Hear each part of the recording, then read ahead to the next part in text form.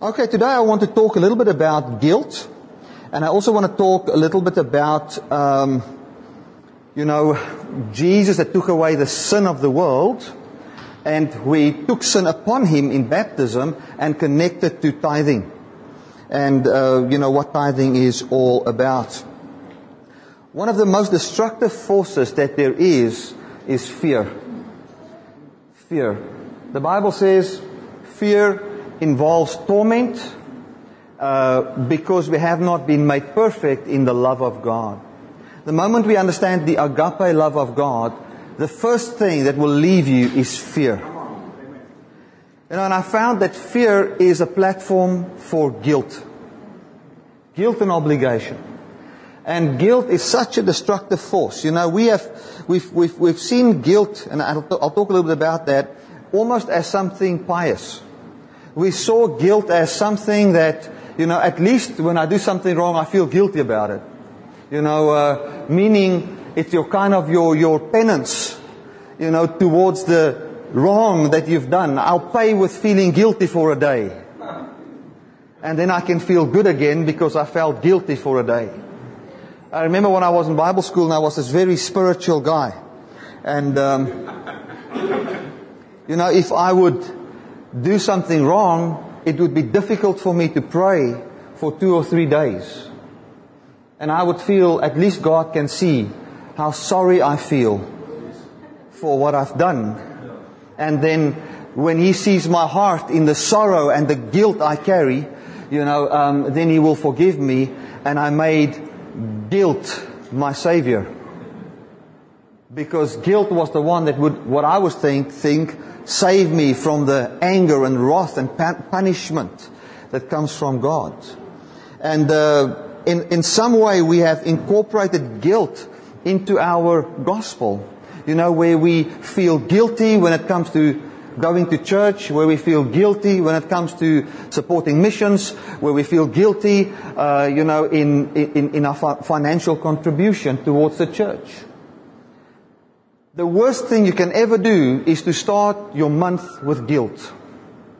And what I mean by that is, if you get your money, for those of you that are here for the first time now, I'm in a series on finances, so I'll talk about money this Sunday and the next Sunday, and after that I'm going to start another series on something different. But when we look at money and we look at the beginning of the month, if you start your month with guilt, if you start feeling I am indebted to God, if you start your month with I am behind paying God what I owe Him, your whole life will be flooded with the guidance of guilt.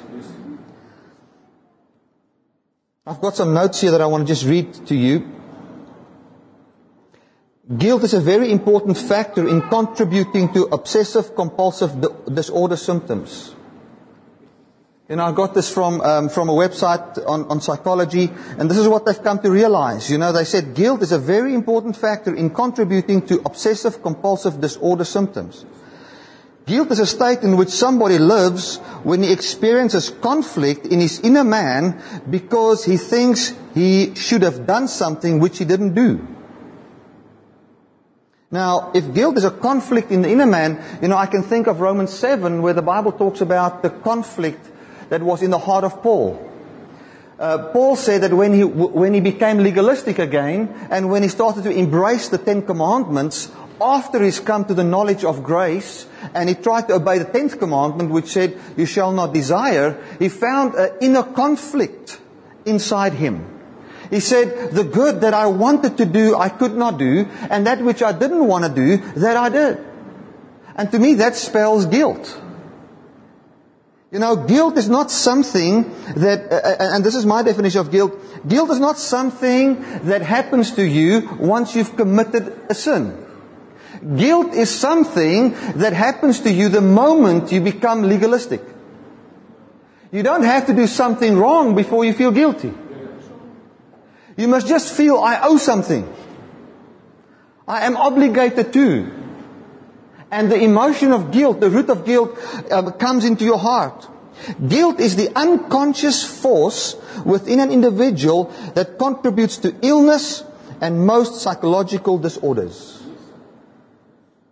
It's an unconscious force. It's not something that we consciously feel. And I found so many times when it comes to God, especially to God, there is this unconscious force that drives people, called guilt.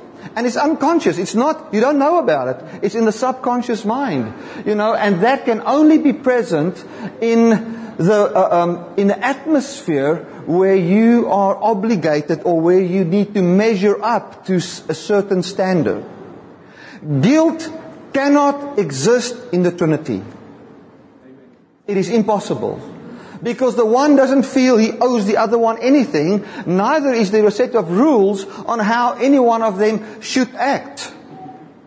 Because of the life that is in these three beings, Father, Son, and Holy Spirit, and the way faith has been shed abroad in their lives, the way the foundation of love is present, in their lives, there is no such a thing as the Father telling the Son, if you do this and if you do that, then I will do this and then I will do that. You see, if you want to get guilt out of your life, you must get the system that contributes or gives life to guilt out of your life. Guilt is not something you can decide not to have. We've taken Romans 8 verse 1, where the Bible says, there is now therefore no condemnation for those who are in Christ. We've taken that verse, and what we've said is, in grace circles, we've basically said, listen, if I do something wrong, I don't have to feel guilty. And what people actually ran off with was, even if I live under the law and bear the fruit of the flesh, I don't have to feel guilty. Listen, if you live under the law, if you bear the fruit of the flesh or not, you're going to feel guilty all the time. You're going to feel guilty towards how you raise your kids. You're going to feel guilty towards how you love your wife and your husband. And guilt will be the foundation of your life, and it shall destroy you.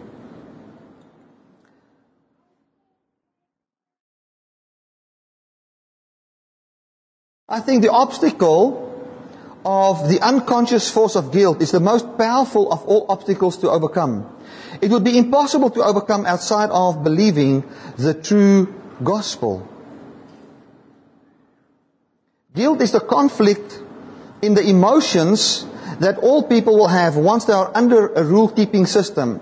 Guilt is very closely related to obligation and indebtedness. You don't have to do something right or wrong in order to feel guilty. Indebtedness is not a feeling that comes once you have done something wrong, but it's a state in which one feels a demand towards a certain system. And this is important, as what the Holy Spirit is your guide under grace, guilt is your conscience once you're under legalism. You see, guilt has got a voice. Guilt can lead you. Guilt can tell you what to do. Guilt can give birth to your life. Fear and guilt goes hand in hand. Once you are afraid of God, I do understand the scripture says that we should fear the Lord. That word fear means to have reverence or respect. Now you can't have reverence or respect for somebody that doesn't have reverence or carry himself in a way that you can revere him. How can you have respect for somebody that will kill your children? Somebody that got ticked off at Adam and now it just needs somebody to kill. And then Jesus said, well, Father, because you got so upset and you really need to kill somebody, you can kill me and feel better. You cannot have respect for such a person. You cannot have honor for such a person. Honor and respect is something that rises in your heart when you see something that is honorable. You can only believe in someone that is believable. Any other thing would just be, excuse the word here, but it would be raping your conscience.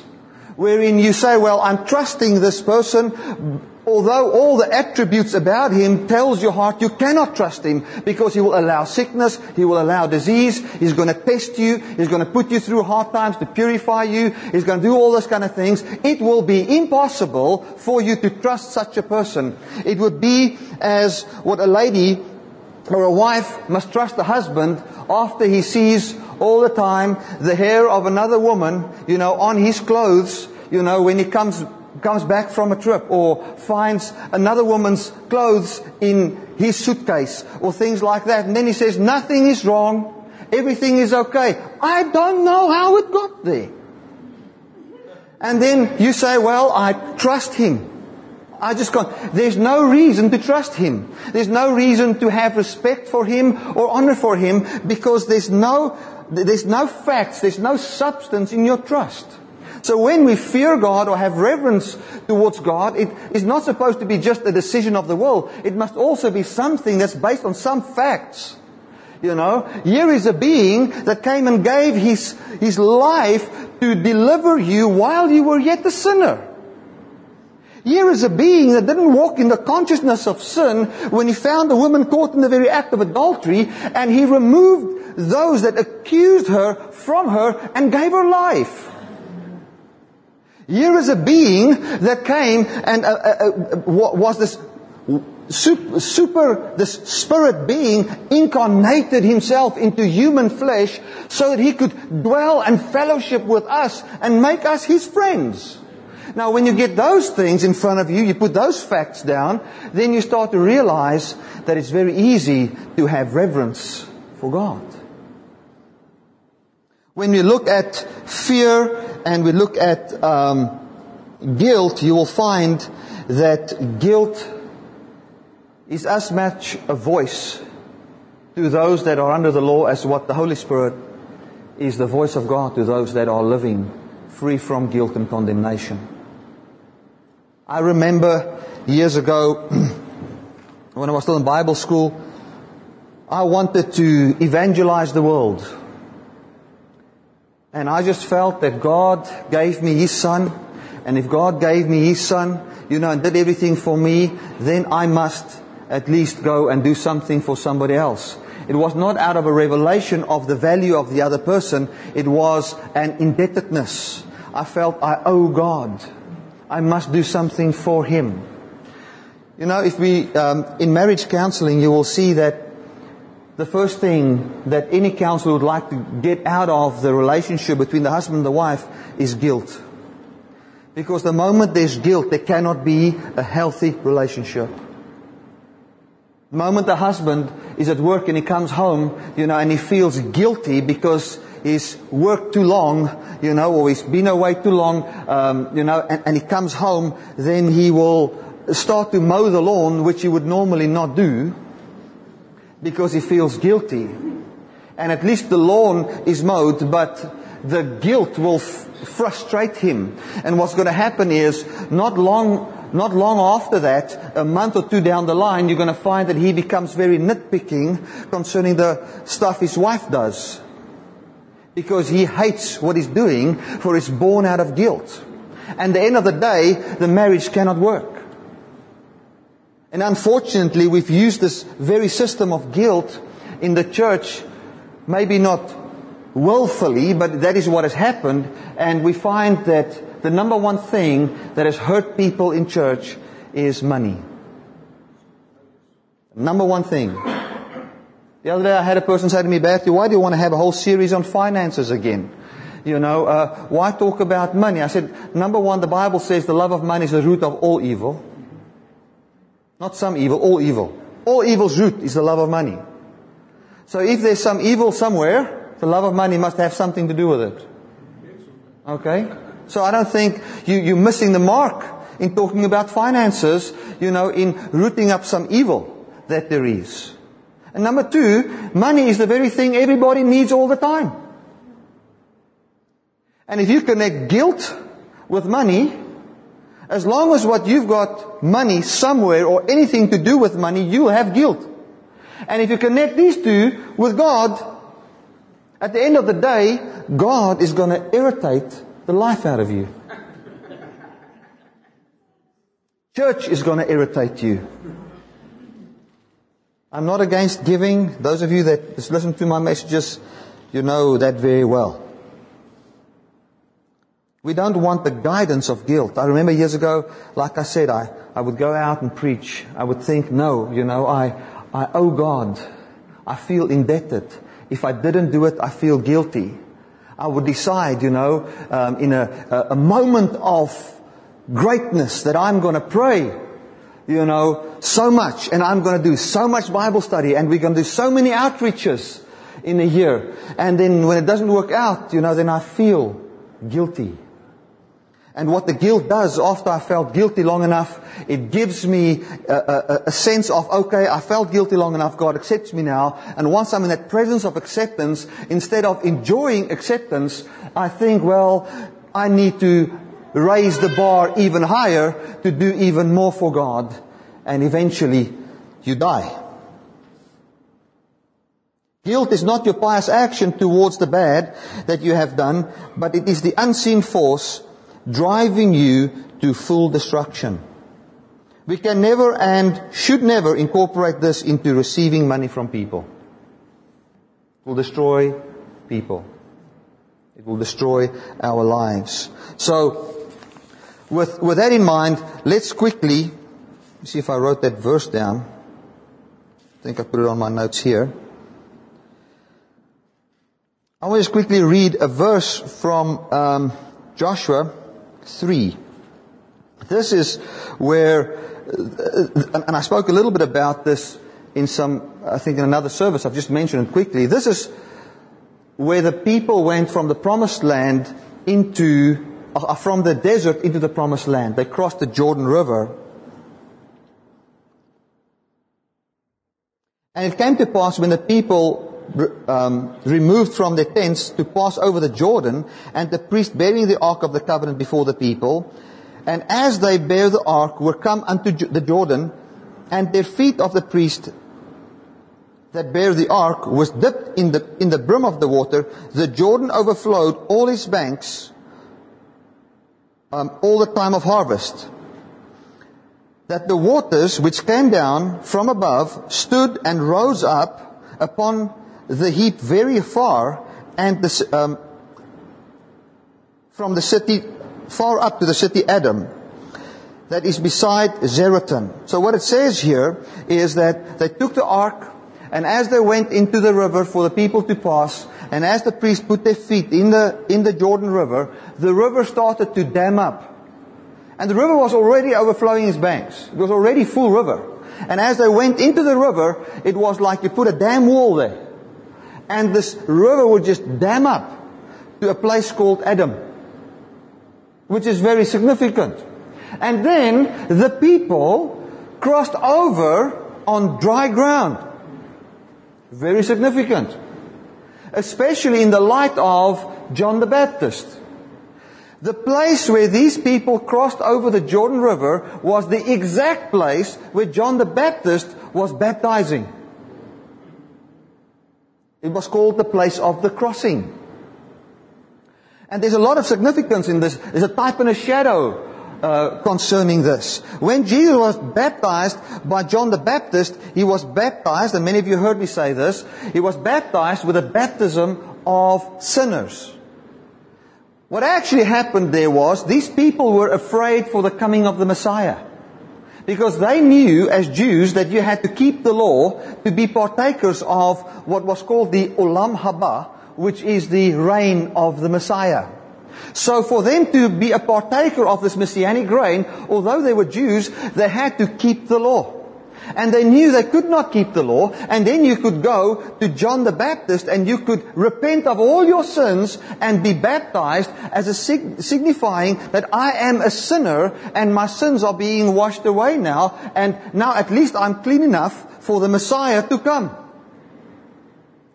And then, so that was the baptism of the sinner. And here was John baptizing people. They were confessing their sins and they were baptized. Now, what is significant to me is, in Joshua there, the water dammed up to a little town called Adam. So what it is talking about, I believe it talks about sin. It talks about sin. When the priest came in and the people had to cross over into the promised land, the flow of sin had to stop. And the priests that went into the river signifies Jesus, which is our priest, the carrier of the covenant. For the covenant was between the Father and Jesus. The Bible says the promise was not made the promise was made to Abraham and his seed, not as unto many seeds, but as unto one, which is Jesus. So here's Jesus, the carrier of the covenant. He put his feet into the water, signifying the sin of man. The moment he walked into the sin of man, not by him sinning, but by him representing man under sin, the sin that he walked into dammed up to the original sin.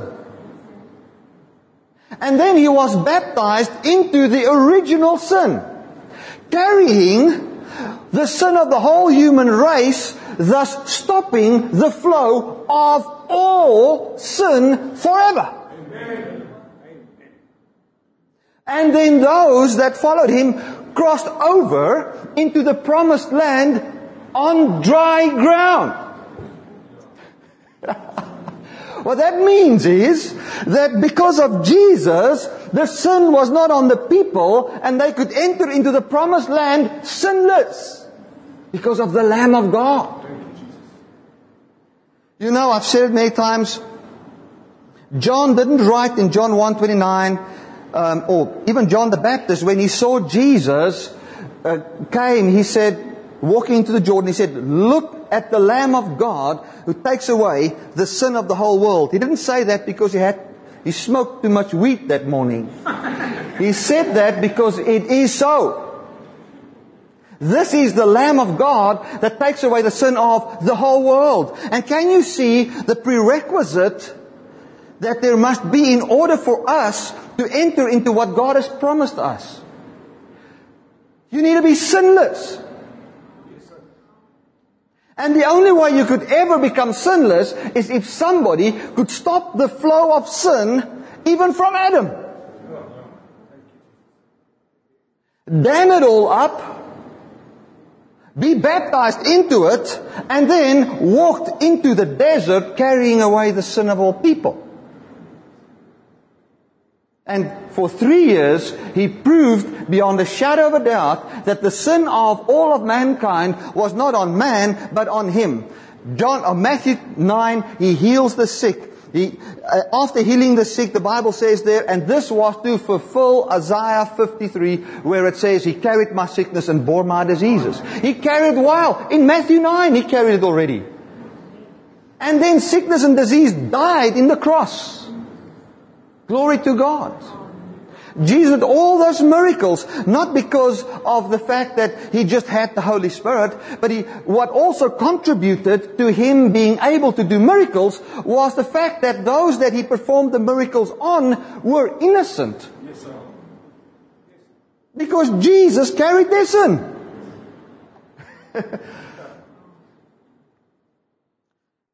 This message makes me extremely happy.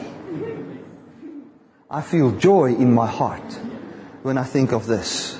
You see, I'm talking about guilt today and money. Outside of no shadow of a doubt that I'm innocent before God, you will still have the root of guilt. And you will not know, is it God guiding me or is it guilt guiding me? You will find a life that is born from, I feel obligated, instead of feeling I'm loved. I've said it many times when I preach Jesus Christ took the sin of the world upon him in baptism. I'm not taking away anything from the cross. I am magnifying the cross. Because, we might think, here was Jesus, he performed all these miracles because he was so holy and all those kind of things. And Jesus was holy. He is holy. But this very holy being took the sin of the whole world upon him. If you go and look at Leviticus 16, which is the greatest explanation of the scapegoat, this is what it says. There was 2 goats. One for God and one for the prince of darkness which lived in the desert. Okay, Leviticus 16. Then they would cast lots. And the one would fall on God, that one was slaughtered there, and the other one, also signifying what Jesus Christ came to do, both hands was laid on the head of that goat. The sins of the whole nation not just an individual, of the whole nation, was confessed onto the head of that lamb, or of that ram or goat, then that goat, they would use a good guy. A good man would take that goat and lead him into the desert, where he would meet with the prince of darkness and die. And here comes Jesus, baptized in the Jordan River. John takes his two hands, put it on his head, baptize him into the sin that damned up unto Adam. The sin of all people for all time, even unto the original, was put on the head of this goat. And then he went into the desert, led by a very good guy called the Holy Spirit, to be tempted of the devil. And in the state of carrying sinful flesh, representing every sinner that there could ever be, he was tempted by the devil, and he conquered. In not settling to find his life based on how he could do a miracle or his works, but he said, I don't live by the ability to do miracles, but I live by every word that comes from the mouth of the Father.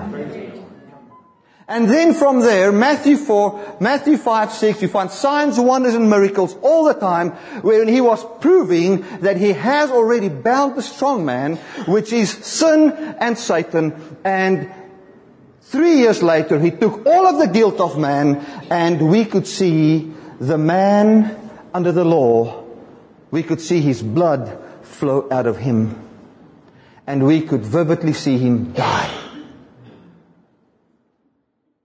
So that we never have to be sin conscious ever again. The Bible says in Hebrews 10 that the worshippers, once purged, shall have no more consciousness of sin. And the Bible says He, through one sacrifice, once and for all, cleansed us. 1 John 2 verse 2. He was not just a propitiation for our sins, but for the sins of the whole world. Amen. Is it okay to tell that to the world? We want to just have that for the church. No, that is for the world. Glory to God. And I'm not going to be ashamed of sharing that with the world. We tell the world that their sins was on Jesus. We tell the world that Jesus carried their sins. We tell the world that their sins were taken from them. We tell the world that all their guilt and all their shame has died upon the cross. The life of that guilt flowed out of him. He was completely dead. You know, the way in which the blood washes our minds is like this. You know, I think it was 7 years ago, maybe 6 years ago, I was taking my kids to school. And this one guy stood next to the road. He was an elderly guy, I guess about 80. Couldn't see very well, and he was deaf. And didn't see me come, and he walked right in front of my car, and I killed him. You know, when I look back at that, I remember Aubrey got such a fright. He jumped, and it was a busy road. He jumped out of the car, ran over the road, and ran back into the car again. You know, it was just like this terrible thing that was happening. And I walked to this guy's body. He was lying in the road. And I saw his body mingled up because he went under the car. And I saw his blood flow out of him. He was dead. And half the road was covered in blood. In my mind, you can never tell me that he's living today in a physical human body on this earth. I saw him die. His blood that flowed out of him erased every thought in my mind that he could ever be alive in a human body today. In the very same way, the blood of Jesus washes our minds from every thought that there could ever be any possibility that I am a lawman or that my sin is alive. It died. The blood flowed out of him. It's finished. We must get rid of guilt. First, the river must be dammed up. Jesus did it so that we can cross over without having a drop of water on our bodies. On dry land. Guilt-free living. Now when it comes to tithing, and we're going to have a look at Malachi 3 quickly, and we look at money, we cannot have the slightest hint, the slightest form of guilt when it comes to finances, because we will find that people will never cross over into what God has promised them concerning peace in their finances if we've got some form of hint of we owe God anything.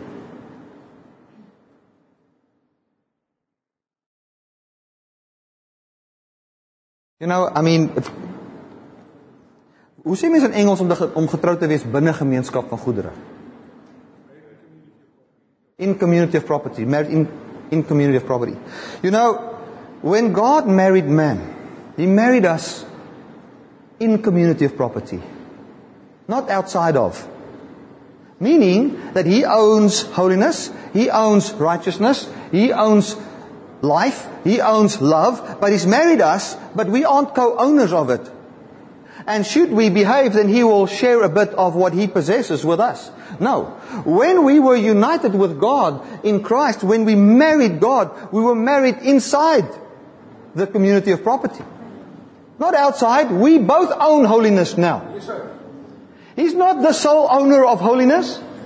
We are co-seated. Aren't we co-heirs?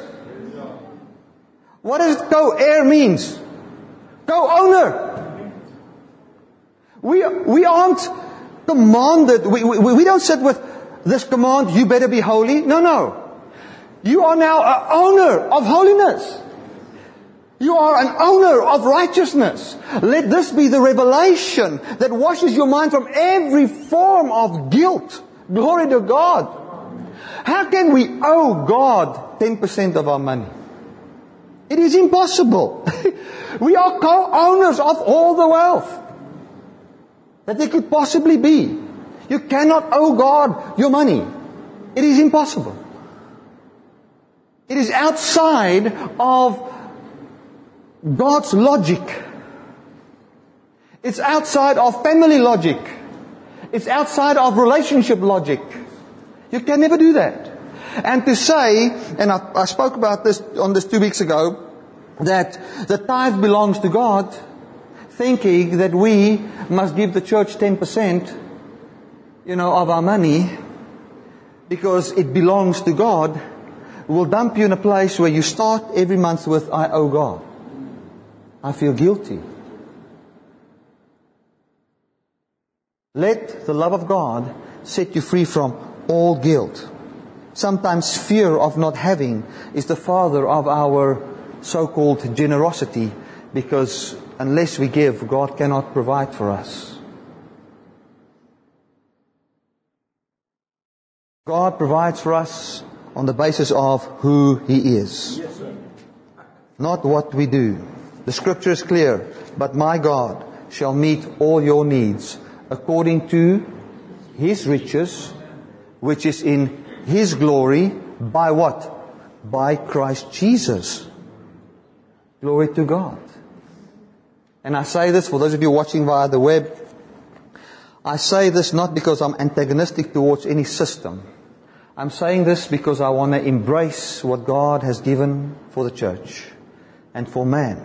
That we can see the fruit of eternal life being born in the lives of people from the foundation of true innocence and union with God. Glory to God. Malachi 3. Malachi 3 from verse 8, it says, Will a man rob God? You have robbed me, but you say, Wherein have we robbed you? In tithes and in offerings. You are cursed with a curse, for you have robbed me, even this whole nation. Bring ye all the tithe into the storehouse, there might be meat in my house, and prove me now herewith, says the Lord of hosts, if I will not open you the windows of heaven, and pour out a blessing, that there shall not be room enough to receive it. And I will rebuke the devourer for your sake, and he shall not destroy the fruit of your ground, neither shall your vine cast the fruit before the time in the field, says the Lord of hosts. Now, that verse is such a beautiful verse pointing to Jesus Christ and the cross. It's 1,000,000 times closer related to communion than to giving money to the church. When we look at Malachi 3, and we read from verse 1, we see the following. We see it says, Behold, I will send my messenger, and he shall prepare the way before me. And the Lord whom you seek shall suddenly come to his temple, even the messenger of the covenant, whom you delight in. Behold, he shall come, says the Lord of hosts. So if you read chapter 3 verse 1, it says, Behold, I send my messenger, and he shall prepare the way before me. If you read the New Testament, you will see the Bible says that is John the Baptist. John the Baptist came to prepare the way for the Lord. So Malachi 3 here is a prophetic word. You know Malachi is a prophet? Like, it's called a small prophet. And Jesus came to fulfill the law and the prophets. Does that include Malachi? Oh yeah, okay. Does it include chapter 3 of Malachi? Let's get even closer. Does that include chapter 3 verse 10 in Malachi? Or is that excluded because Abraham tithed before the law? Because that's the only thing you can ever do is, if you don't know what to say, just say Abraham tithed before the law. No, it is included. It is included in the small prophets. And Jesus Christ came to fulfill this verse. He came, and when Jesus read Malachi, he didn't read it to see what others must do. He read Malachi to see what he must do. If you go and read Psalm 40 is one of the key psalms in the whole of the Bible to understand the Old Testament and what the law really is.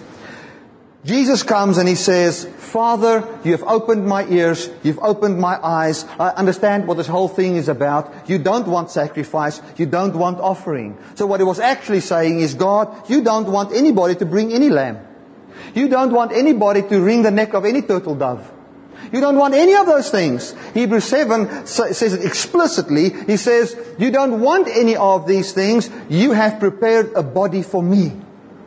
So what he was saying is, and according to Psalm 40 as well, he says, in the fullness of the scripture, or actually in the Hebrew it says, in the heading, in the title of the book, it is written about me. It would be like driving into Malmesbury, and you just go to the first house you see, you open the mailbox there, you take mail out of the box, and you open it up, and you start to read, and you say, oh my goodness, I haven't paid the bank this month.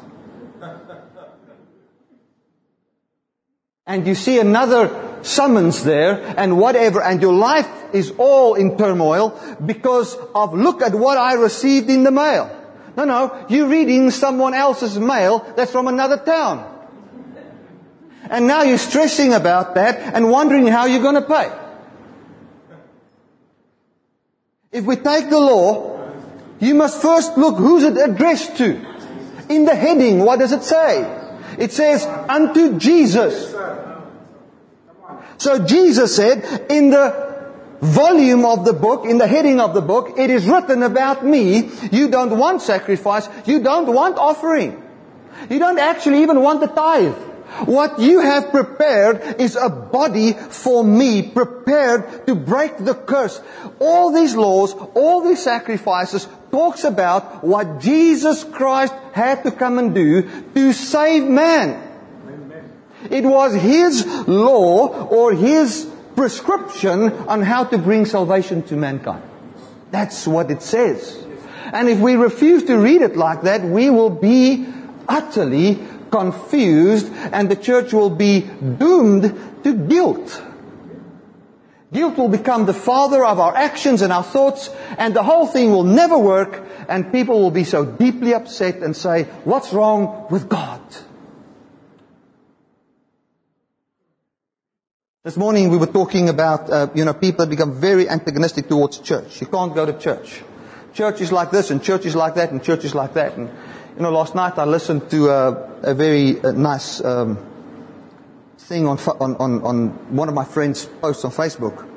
And this lady also got very hurt in church.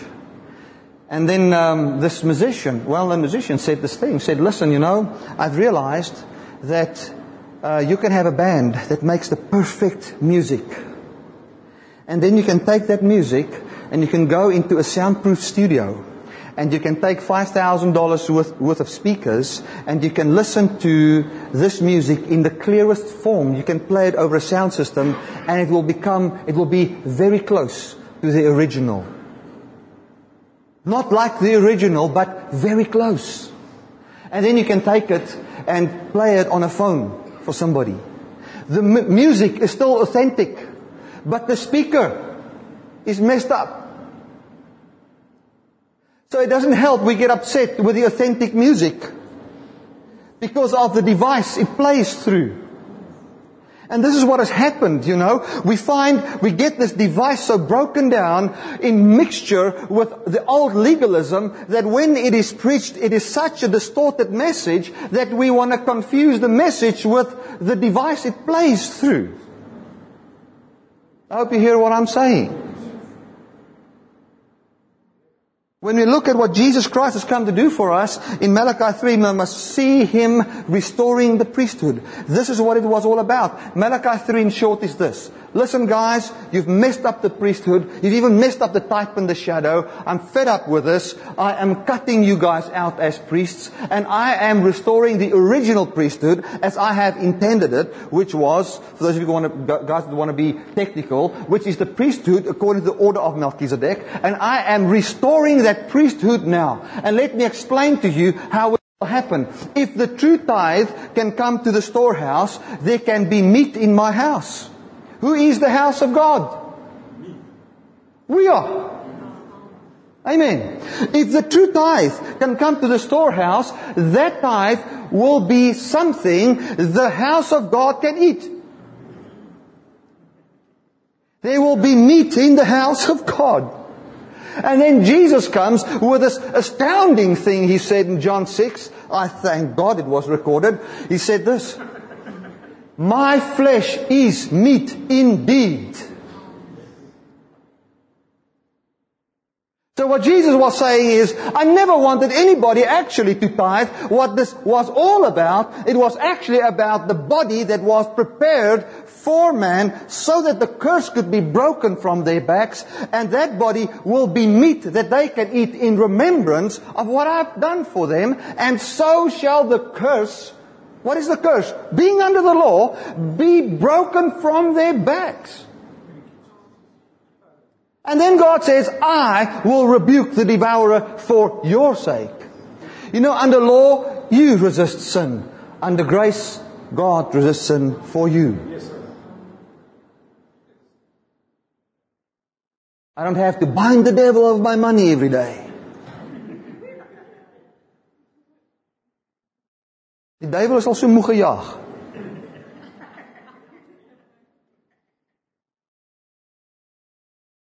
We've got lessons on how to chase the devil. Makes me think of an example I forgot about, but now I'm reminded of it. It's like going to the beach, and you find people swimming there.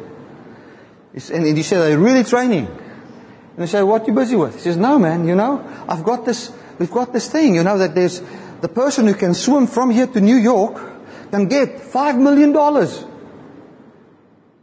We've got people here that can swim 100 miles now. Really going well. In the meantime, somebody went to New York, got all the money and put it on the shore. And now you're busy swimming to New York. Even if you can get it, once you get there, it's not there. It's where you are. He brought salvation close. He brought blessing close to us. He's not a God of separation. He's the one that says, I'll stop what separates you, this flow of sin, and then you can cross over without any water on your feet. In dry land.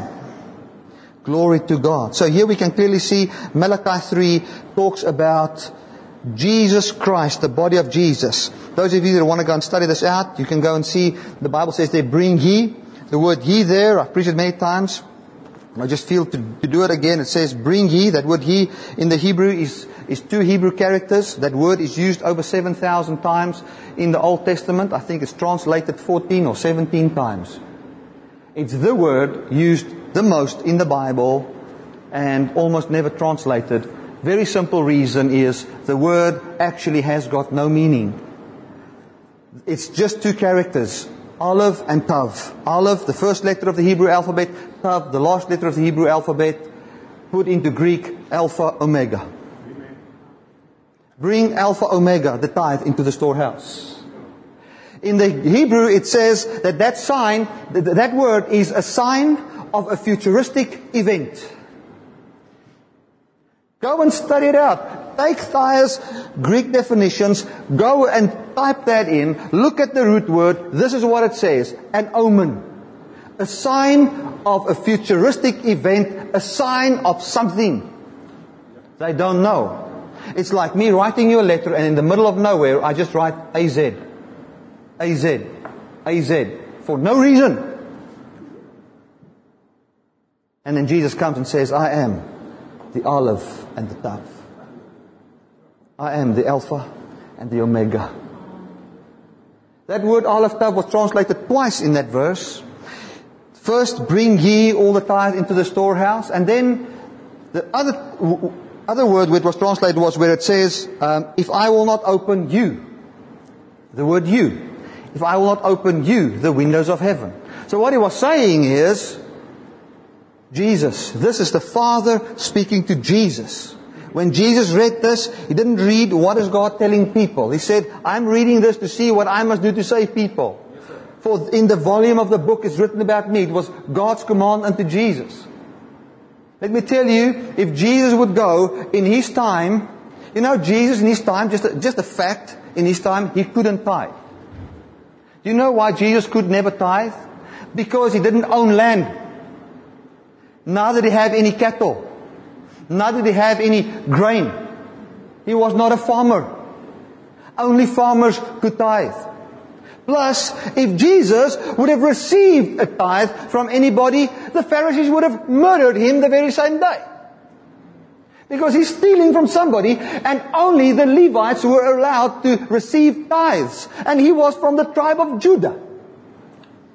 He never received a tithe when He was on the earth. Neither did He ever give a tithe, because He was the tithe.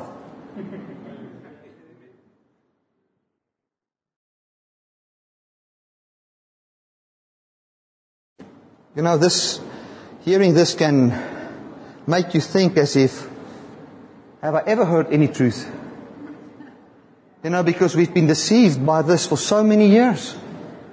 And we can't look into that truth.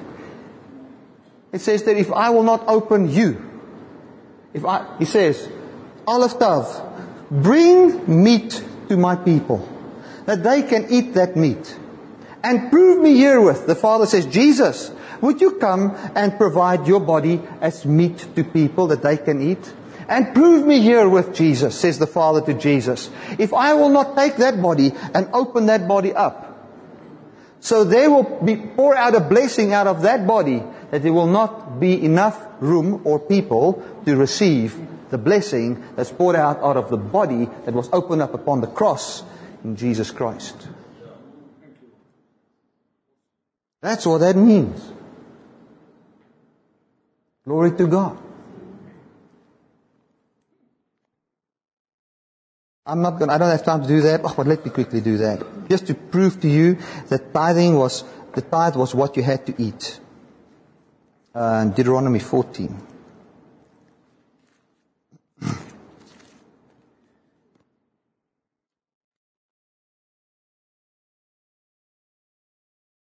It says here, 14 verse 21, but you shall not eat of any of the things, verse 22, you shall truly tithe all the increase of your seed. Now this is basically laying down what the tithe is, how to tithe.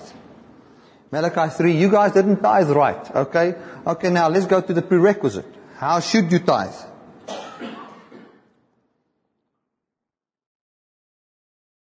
You shall not eat, verse 22, you shall truly tithe all the increase of your seed, that the field brings forth year by year.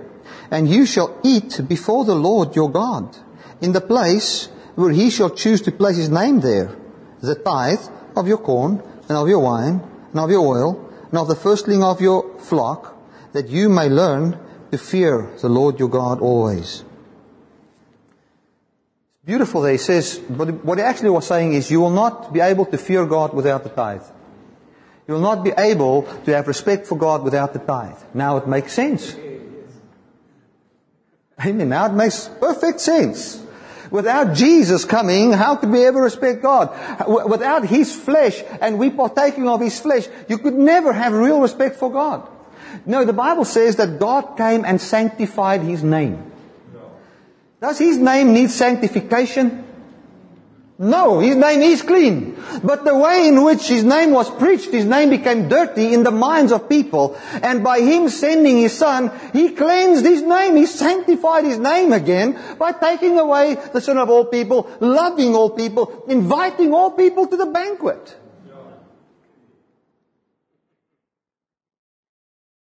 So what will He do with your tithe? You will eat your tithe. Verse 23. Now verse 24. If the way be too far for you, that you're not able to carry all this tithe, which the Lord has, verse 24. If the way be too long for you, so that you're not able to carry it, or if the place be too far from you, which the Lord your God shall choose to set His name there, when the Lord God has blessed you, then shall you turn it into money. First mention here that tithing is money. And you will bind the money in your hand, and you shall go up to the place which the Lord your God shall choose. And you shall bestow this tithe money for whatsoever your soul lusts after, for oxen, for sheep, for wine, or for strong drink, or for whatsoever your soul desires, and you shall eat that tithe there before the Lord your God, and you will rejoice, you and your household. Thank you, Jesus. So what is the tithe? The tithe was whatever you desired and could eat. Look, what it actually was saying here, and this is type in the shadow, you'll take that tithe money, and then you will go to the place where the Lord your God has shown you and your whole family, and you will have a party to the point that we can see you are happy. That's what's actually written there. Because the type and the shadow of it, I'm not saying word dronk by die kerk. I'm not saying that. Leave your brandy at home. Okay, I'm not saying get drunk at church, please.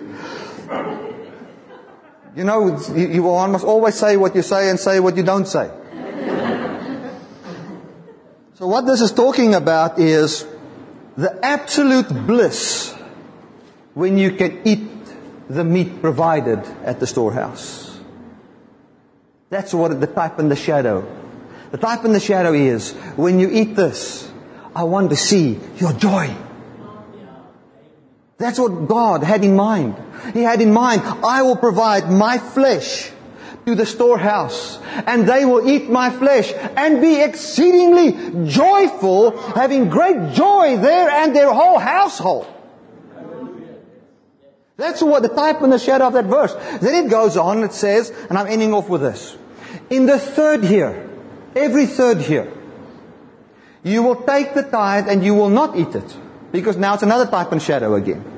But you will bring it or lay it at the gates of your city. So that the widow, the orphan, the stranger, and the Levite, for he has no inheritance, can come and eat it. Now what does that talk about? Jesus, in the third year of His ministry, was crucified outside of the gates of Jerusalem. And provided meat for those who by their own power could not feed themselves. Talking about who? Mankind. For they had no inheritance. But He provided His body as the inheritance. So that we can eat it in remembrance of God. And this beauty was used ignorantly, mostly ignorantly, to manipulate the church into building projects, into feeding, into all those kind of things, which I am for that. I'm about to go on a mission trip to Zambia. We're going to preach the gospel. We're going to reach out. We're going to win souls. We're taking clothes there. I'm going to bless those people. I absolutely believe in that. But it is wrong to use guilt to get God's people to live like God. Yes, sir. God has not supplied guilt to the church to do something. He has supplied His very nature and His very being to the church so that the church can experience what it is to be exactly like Him.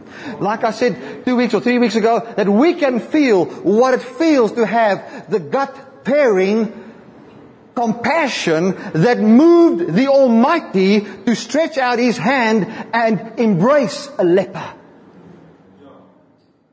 Why do we want to rob the church from that? Because we've only got one thing. We've got something to pay at the end of the month. Grace can pay everything. Grace can pay. The generosity that is born from a true love relationship between the Father and you is more than enough, way more than enough than what the church would ever need to reach the whole globe. Come on.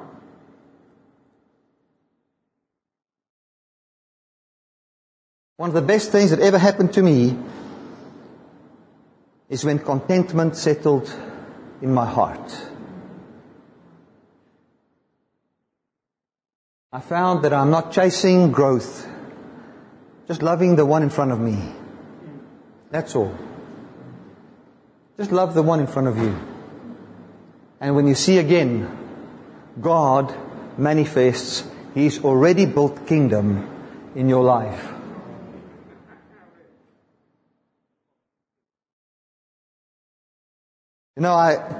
For a pastor to say this, it's a very radical thing I'm about to say. People say, you're crazy to say this, especially on the air. Are you crazy? The other day I was driving, and I felt the Lord say to me, what will you do if I give you $100,000 right now? It's $1 million. I said, Lord, nothing different than what I'm doing right now. It's not the lack of money that keeps me away from what I want to do. I'm living my passion. Glory to God. And as the passion is for something else or more or whatever, God provides. That's it. Nothing, Lord.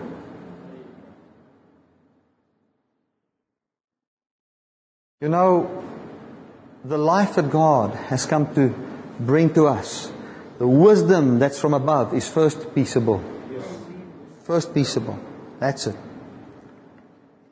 I want to encourage you never to allow anything that's got the faintest form of guilt in your life. You're a king's kid, man. You're a co-owner of holiness. You became a co-owner of the very righteousness of God. That's a 1-hour session, just to explain that. A co-owner of God's righteousness. You became the very dwelling place of the Almighty. You are someone that the Almighty is not ashamed of. God is not scared to be trapped red-handed at your house. He wants to be at your house. He wants to fellowship with you. He loves you. I want to encourage you when it comes to generosity, never to have guilt as the foundation of your generosity. Those two words are actually contradicting each other. But for the lack of a better word, I want to explain this way. Never let guilt be the father of your giving. When you feel the love of God and the generosity of God rise in your heart as this awesome thing that you are expecting God to do in you because you want to experience His quality of life, All you do is you live what you feel in your heart. You give accordingly. The Bible says God loves a cheerful giver. You know what that means? I remember years ago, and let me end off for a second time. Years ago I would preach that God loves a cheerful giver, and I would hear it, and then I felt, I'll better get my smile ready when I give. What Paul was actually saying is, God doesn't want you sad. That's what he was actually saying. If the need of that person, and you are at a place where money is, you're just in a place where you're stressed out, God doesn't want to add more stress to you. Leave it then. And let God love you. And you'll get set free. And grace will come upon you. And you will also come to a place where you can enjoy what it is to have a compassion that pushes you forward, that you cannot but help people and give and be generous. We don't have to fake it till we make it. Glory to God. I'm not settling for a life where I give by manipulation and control, and neither am I settling for a life wherein I am bound by fear of not having. I am free. Free to love. Free to give. Free not to be manipulated and controlled. Let me pray for you. Father, thank you so much for the honor of knowing this word. Thank you so much for the honor of preaching this, and that you've gifted me to share this with people.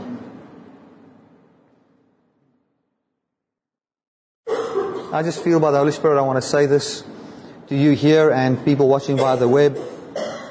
The vision I have is not to lead you to me. I'm just pointing you to Jesus. Have your own relationship with God.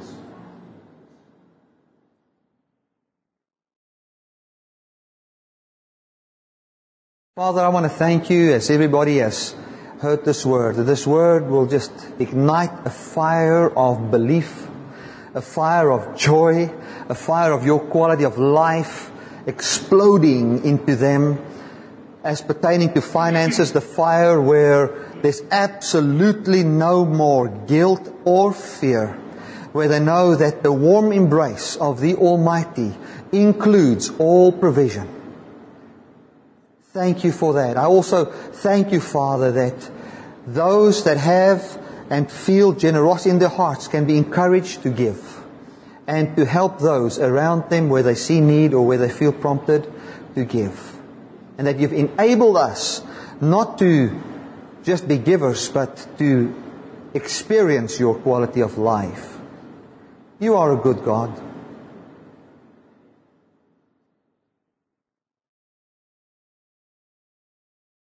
Lord, I think of people that say, I wish I never lived.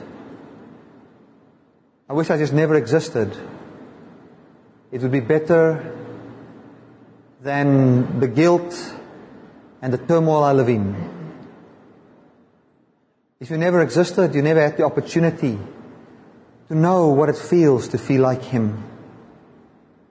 That's the opportunity God has come to give you. Thank you, Father. Amen and amen. Those of you that want to give, you can give in the back. If you want to order the CD, please do so and spread this to as many people as possible. If you're watching via the internet, please share this if you feel you've got the guts to do it. With some of your friends. I know some people, they love what I preach, but the association sometimes just a little bit too much. Just do it. People will be set free. You'll be set free. And let's see, those, especially those watching via the internet, let's just see many people being touched by this message, and let's see the world being set free. God bless all of you. Amen. Thank you so much.